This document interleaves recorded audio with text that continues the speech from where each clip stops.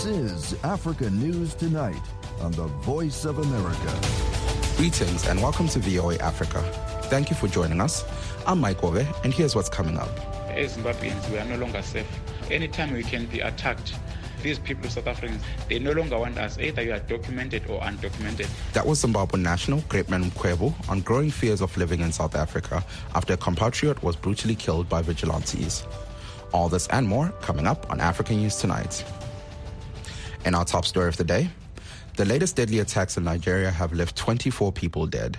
The governor of Benue State told residents that they're an endangered species and must rise up to defend themselves because they can't wait for help any longer. Benue's government spokesman said Fulani herdsmen were suspected of carrying out the attacks Monday night and early Tuesday, killing at least 8 people in Badwem and 16 in Tiodio. Scores of others were injured. President Muhammadu Buhari vowed no mercy for those responsible as pressure mounts on authorities to curb worsening security. Clashes over land and water between nomadic herders and local farmers are common in Benue, but in the past 2 years, communal tensions have become deadlier, with gangs known locally as bandits raiding villages to kill, kidnap, and rape.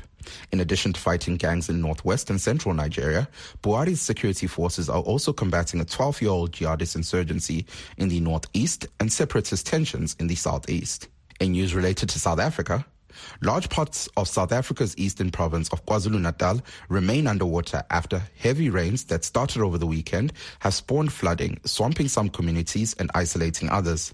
Emergency services say at least 60 people have drowned or been killed in mudslides and building collapses. VOA's Darren Taylor reports the death toll is expected to rise significantly as scores of people remain missing. The floodwaters are so deep in places that the government's called in boats from the National Sea Rescue Institute, the NSRI, to save people stranded in cities, towns and villages in KwaZulu-Natal. Our thoughts are with the families who still have people missing. This has been a massive coordinated response by all of the emergency services. Thousands of people were rescued. Craig Lambernon is NSRI spokesman in KwaZulu-Natal. A lot of jet skis, boats were used, floating devices, but we also commend the community that came together in assisting each other during this time. It's been a massive incident. There are still operations underway. There are roads that are collapsing. We are continuing to appeal to the public, don't try to cross over swollen rivers or flooded areas. Don't drive over bridges that are under flood. Stay on high ground. Stay at home at this stage a while. Lamberton's concerned about what emergency services will find in areas that they haven't been able to access yet. Very sadly, there has been loss of life.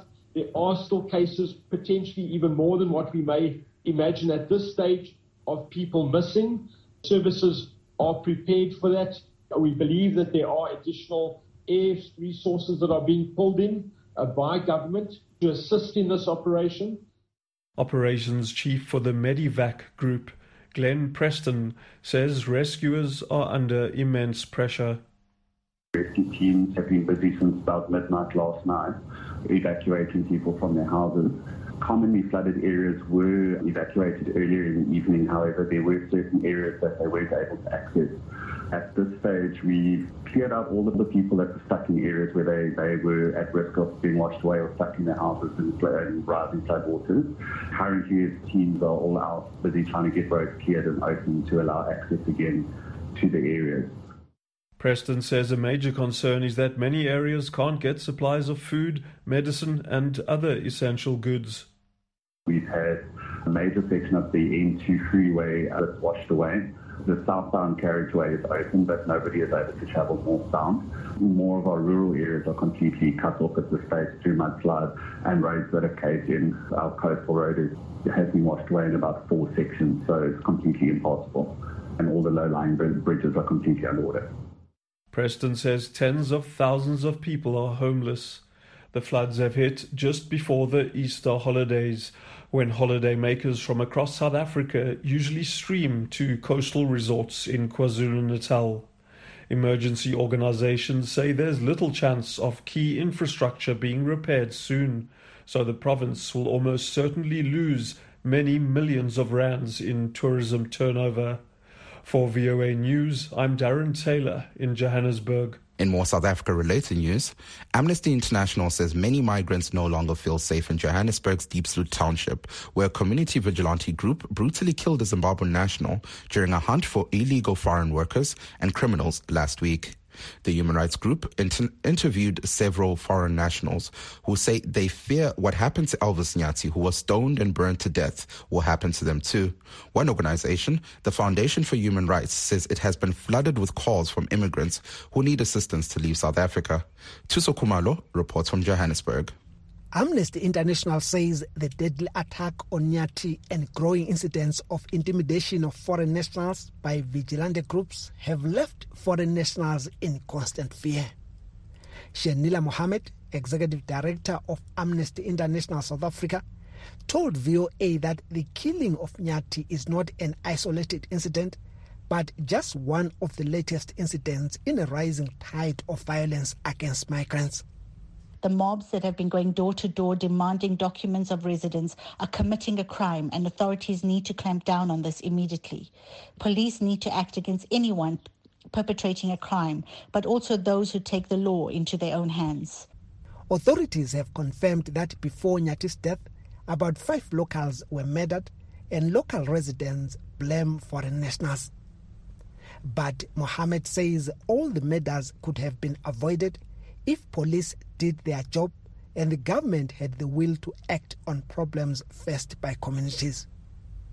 Amongst the complaints established by Amnesty International is constant harassment of these immigrants by police and vigilante groups. Zimbabwean national Greatman Mkwebu talked about their concerns.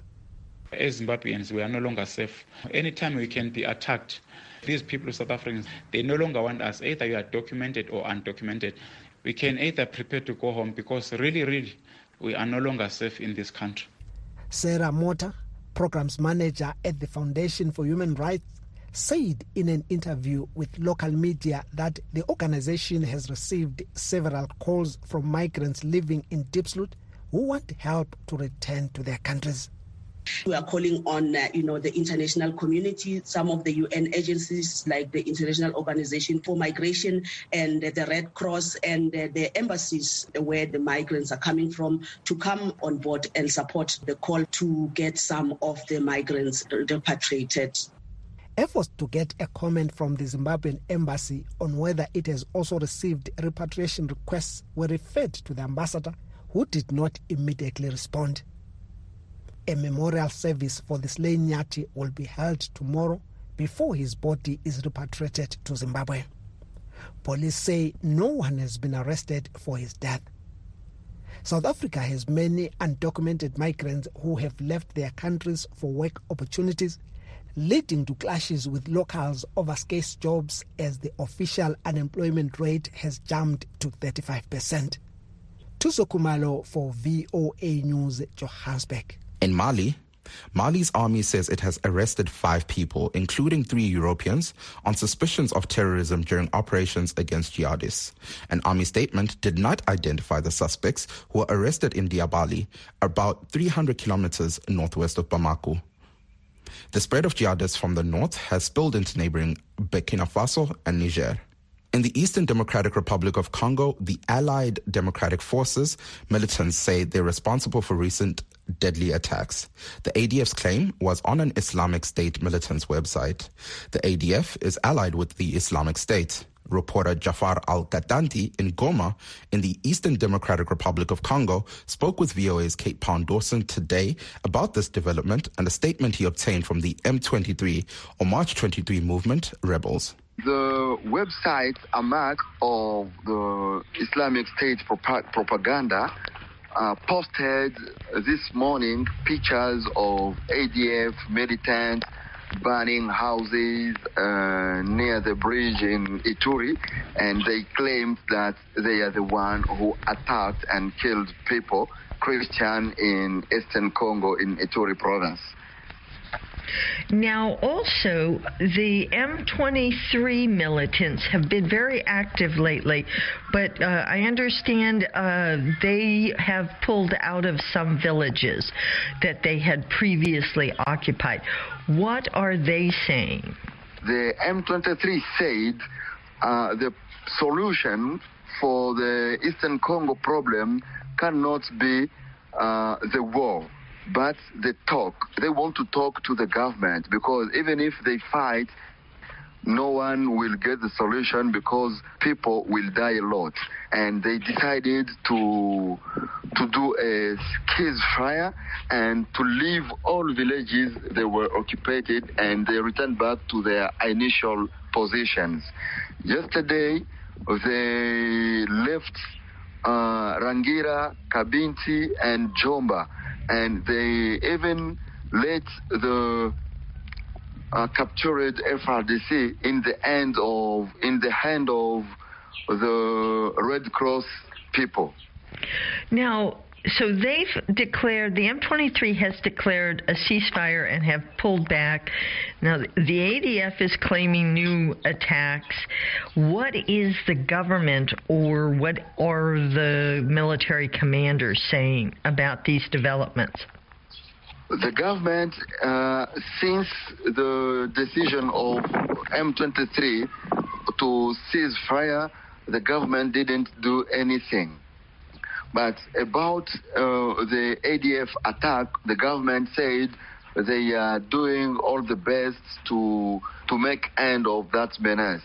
But one thing we know is just, and it seems that ADF is not controlled. That was journalist Jafar Al-Qatanti in the DRC, speaking with my colleague Kate Pound-Dawson. The Eastern DRC has experienced a surge of violent attacks in recent weeks by the M23, which originated 2 decades ago as mainly an ethnic Tutsi force, the ADF, and a group known as Codeco, formed by the members of the ethnic Lendu community. In Egypt, a bus heading to Egypt's famed Abu Simbel temple crashed into a car today, killing 10 people, including 5 European tourists and 5 Egyptians. The governor of Aswan said 14 others, 8 French and 6 Belgians, were in stable condition for broken bones, bruises, and superficial injuries. Road accidents are relatively common in Egypt, where many roads are often in disrepair and traffic regulations sparsely applied. The Abu Simbel temple was moved in the 1960s from its original location under the administration of then-President Gamal Abdel Nasser to make way for the construction of the Aswan High Dam. In Tunisia, more than 1,000 Tunisians rallied in the capital of the latest demonstration against what they call an ongoing power grab by President Kais Saied. They accuse him of implementing a failed dictatorship that is leading the country to economic disaster. Even after U.S. Under-Secretary of State Ezra Zaya visited the North African country to underscore the importance of strengthening democracy and implementing an inclusive political and economic reform process, Saied continued his moves to consolidate power. Monji Daoudi, a Tunisian-American political analyst, discussed the political tensions in Tunisia with VOA senior analyst Mohamed Ashnawi. Since July 25th of last year, Kais Saied fired the government, he suspended the parliament, he declared himself as the chief prosecutor of the country, using a very distorted interpretation of an Article 80 in the Constitution. And since that time, the US and other international community, the European Union, have been calling on him to put the country back onto normal democracy as we know it. He kept giving lip service. He met with several U.S. officials before his last visit by Zia Zia. He met with Senator Murphy and Senator Ossoff back at the end of last year, where he promised just a matter of weeks or a couple of months before we go back and allow transition to democracy to take place again. All of that was lip service. There is no way that this this president, from what we have seen so far, that he will go back to normal democracy. He will not allow this country to go back to representative parliament. He will not allow the country to have representative democracy, to allow political parties, especially the ones who oppose him. He already declared that last week, that he's not going to even consult them into some of the changes that he's planning on doing for the Constitution. So the situation is bleak. The economic situation is extremely difficult. Inflation is high. Prices have tripled, quadrupled since last July. He has no solution to all these social and economic problems. He's yet to negotiate a deal with the IMF. The ratings that we've seen last month, the Tunisian economy and financial institutions have dropped to its lowest level in decades. So all of this is not going to deter him from continuing on this destructive path. President Kais Saied said he would form a committee to rewrite the constitution, put it to a referendum in July, and then hold parliamentary elections in December. He added that any upcoming elections would take place in 2 rounds and that party lists would be replaced by direct voting for individual candidates. Would that restore a transition to democracy in Tunisia? That would probably, that's hear from the president saying that this is the path to restoring democracy as he sees it fit. This is not, back to this roadmap that he declared at the end of last year, where we saw many of the international community, including the US, has welcomed that step. And tell you the truth, it's a roadmap to nowhere. If it's going to lead us, it will lead us to more entrenched system of one-man rule of Kais Saied. He is not going to allow political parties to participate in elections. He thinks that by allowing this individual or voting system is the path to empower the lower class Tunisians. But actually, that's going to do completely the opposite. Even at a local level, we know that if you allow only individuals to run, so those who have money, those who have clout, those who have probably strong family ties, wide family ties, especially in our region, are the ones who are going to be winning these elections, not the common person. So it's all lip service again. This is not going to restore democracy. And I personally, I don't think that the US or the international community should hedge their bet on Kais Saied. I think they need to look to other institutions to strengthen political parties, especially the ones who are opposing him, and civil society. And today, the first step of that, I think there's a delegation that came from the European Union, and they met with Kais Saied yesterday, but today they made it a point to meet with the parliament speaker and his 2 vice speakers. And that is a step in the right direction, to recognize that the parliament is still an institution, even after Kais Saied dissolved through his own illegal and unconstitutional decision. And I think that's a strong message to say that we still recognize the parliament as a constitutional institution that still exists, despite what the president Kais Saied had said. That was Monji Daoudi, a Tunisian-American political analyst, speaking with VOA senior analyst Mohamed Al-Shinawi. In Cameroon, authorities in Cameroon moved 150 children from the streets of the capital to centers for abandoned kids yesterday as part of its observance of International Day for Street Children. The government says the number of street children in the country has risen sharply due to poverty, the COVID-19 pandemic, and the conflicts along Cameroon's borders. Moki Edwin Kinzeka reports from Yaoundé. Rights and humanitarian groups moved from street to street, visiting markets, riversides, and abandoned buildings in Cameroon's capital city, Yaoundé, in search of homeless children. When they were found, some children agreed to go to shelters. Others refused and were given clothes and food. Rachel Balafai heads the Street Child Center, a Yaoundé charity. She says the search was conducted at night because that is when searchers are sure they can find the street children and see the conditions under which they live. La plupart de ces jeunes garçons ont perdu leurs parents.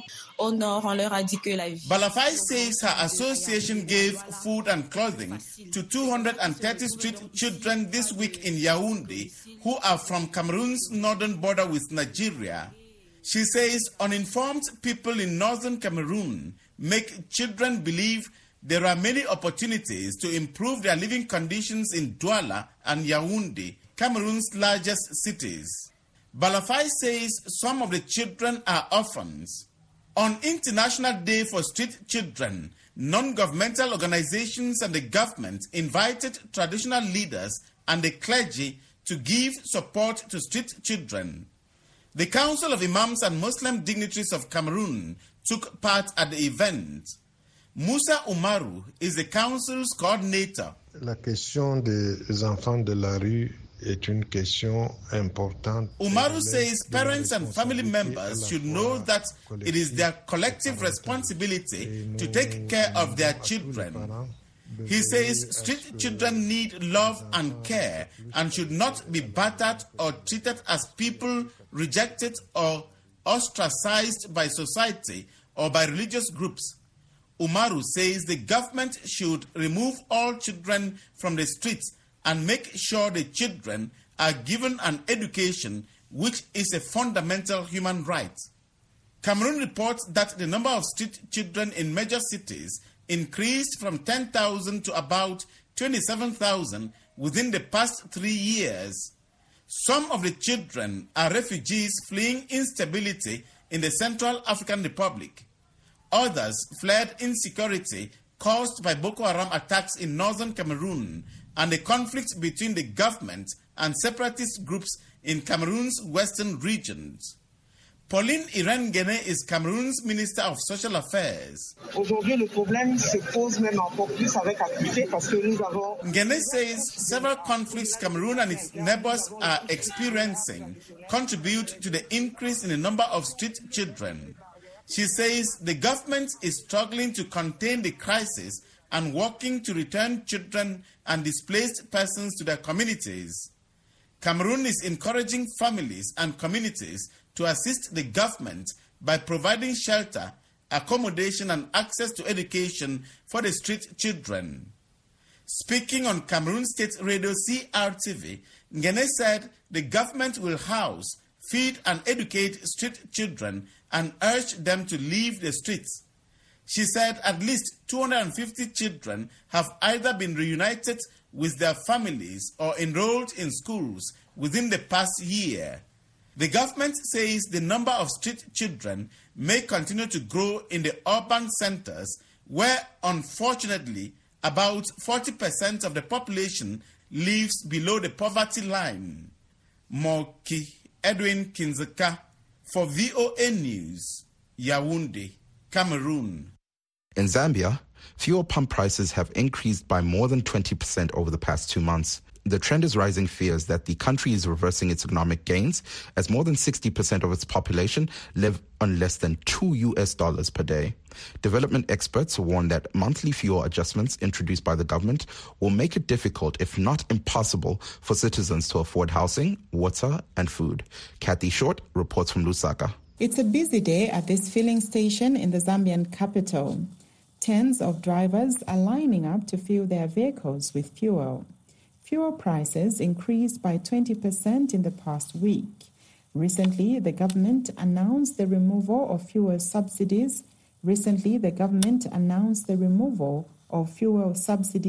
pushing up costs to consumers.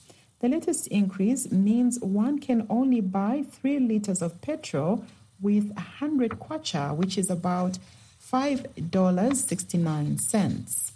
Taxi driver Albert Mutambo says the new fuel prices are beyond the reach of most ordinary Zambians. He is calling on the government to help cushion the citizens from further price increments. Another Lusaka resident, Sam Tembo, says he has cut down on his daily meals as his $50 monthly wage as a cleaner is not enough for him and his family to live on. $1 is equal to 17 Zambian kwacha. Charity Musamba is a development analyst at the University of Zambia. She says most Zambians live under very harsh economic conditions. However, Zambia's Energy Minister Peter Kapala has assured the citizens of his government's commitment to finding a lasting solution to the high cost of fuel. The monthly review of domestic fuel prices means that the domestic cost of petroleum products will heavily rely on the performance of international oil prices and the kwacha and US dollar exchange rate, which is highly unstable. The government is proposing a 30-day pricing strategy, but many Zambians say that's going to make it extremely hard for them to plan for the needs of their families. I'm Kathy Short for VOA News, Lusaka, Zambia. And that wraps up this edition of African News Tonight. I'm Mike Ove in Washington. For all the latest developments on the continent 24/7, visit our website at voanews.com. And thank you again for tuning in and choosing the Voice of America.